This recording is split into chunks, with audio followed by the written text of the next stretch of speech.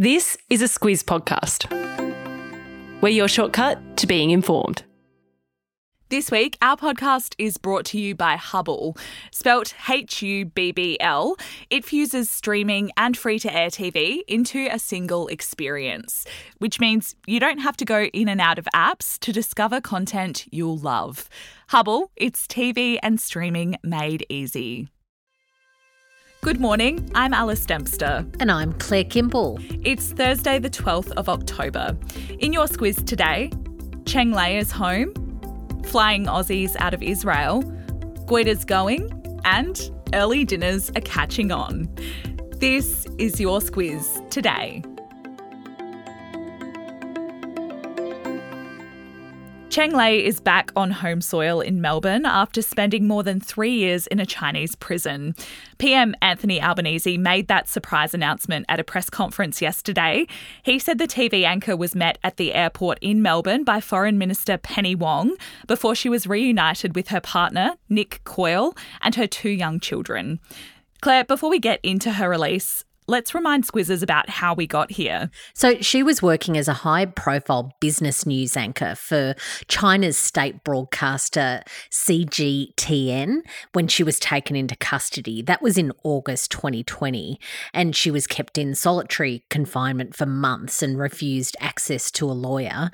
Eventually, she was charged with illegally supplying state secrets overseas, and last year her secret trial went ahead, but the outcome was never made public and she was never sentenced. She always denied any wrongdoing, and in August she wrote a love letter to Australia that was released. She outlined in that how much she missed her family and just how hard the conditions were in prison. And for more than 3 years, the Australian government has been making repeated representations to China for her release.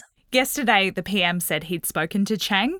He called her a very strong and resilient person, and he also said that she's delighted to be back in Australia. But he didn't say a lot about why she'd been released, Claire. No, he didn't. He said that her matter was concluded through the legal processes in China, which doesn't tell us a lot at all. But the government has been working to rebuild Australia's very fractured relationship with China. Minister Wong has been raising Cheng's case with her Chinese counterparts, and Albanese also raised it with President Xi Jinping and had hinted that there was some progress that was being made behind the scenes. And here we are.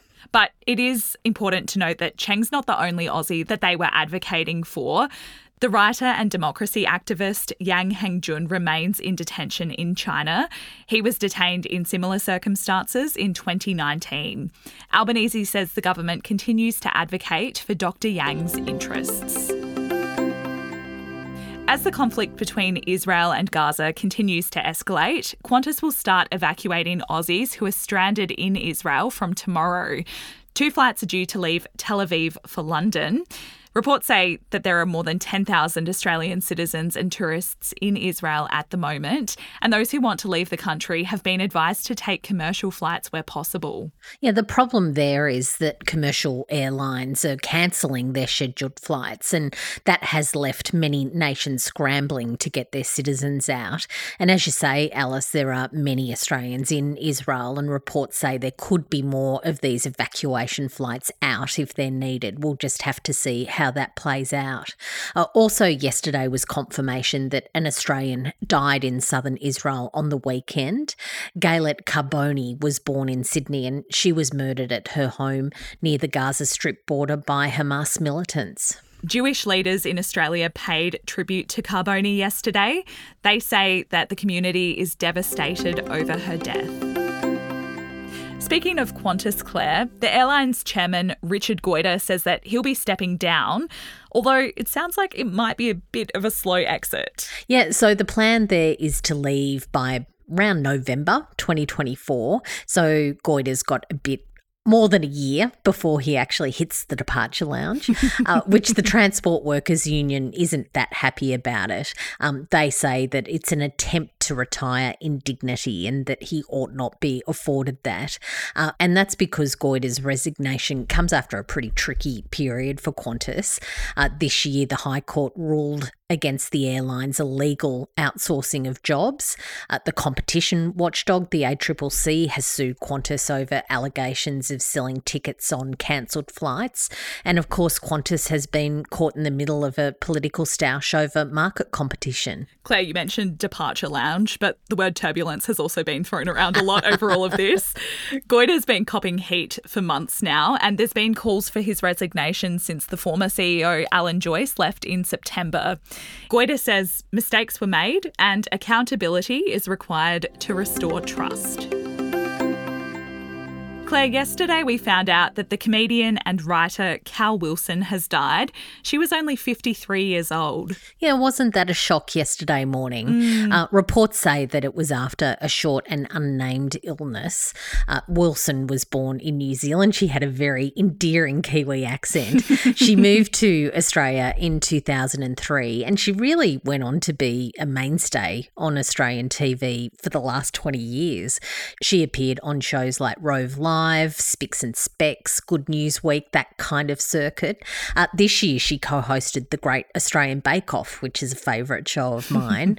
And during the pandemic, of course, when shows weren't on and it was very difficult to be a comedian and perform, she became known for her very elaborate headdresses. She shared lots of images of those on her social media channels. Yeah, they were very bright and colourful. And this year, a portrait of her wearing one of those headdress designs won the Packing Room Prize at this year's Archibalds.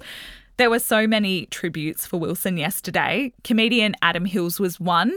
He described her as one of life's best people. We talk a lot about cybercrime and hacking because almost every day there seems to be some breaking news about another big data breach. But NordVPN can help protect you online, kind of like a cyber bodyguard. It protects your personal and sensitive data while you're online to stop it from falling into the wrong hands. That way, you don't have to worry about keeping your identity and private data safe every time you log on. And even if you make a mistake and click on a dodgy link or open a suspicious email, NordVPN's threat protection will kick in and delete it before it makes a mess of your computer. To find out more and get a great discount, visit nordvpn.com/squiz today. I don't know about you, Claire, but quite a few of my friends love an early dinner. I'm more of a late diner myself, but I must be one of few. Data in the US shows that more Americans than ever are making 5 p.m. dinner reservations, and at the same time, fewer people are booking the 8 p.m. or 9 p.m. time slots. Oh, love an early dinner. But this data, of course, comes from this online booking system. So they really have the data on this.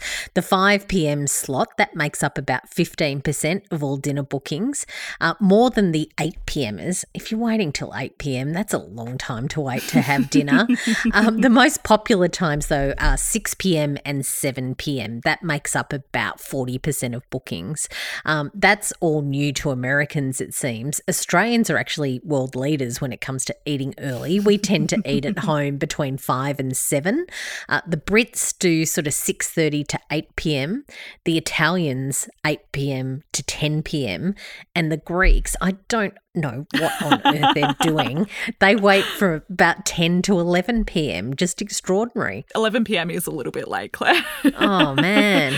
Norway's the only country that eats dinner earlier than Aussies do. They eat between 4 to 5 p.m, but they are cheating a little bit on that. They also have a light evening meal between 8 and 10 p.m. So out of all of those countries, it sounds like Norway's got it best. Norway for the win, for sure. Squiz the day, Claire. What's on the agenda for today? Look, I think the pick today, it's the final leaders election debate in New Zealand. They're having their general election on Saturday, so we've got a squiz shortcut on it. If you want to get up to speed with that, we might mention it tomorrow. We'll see how we go with the news run. But yeah, a big day in New Zealand. Yeah, I'll pop the link to that shortcut in the episode notes today if you want to listen to more about that. And that's us done for today. Thank you for listening. We'll be back with you tomorrow.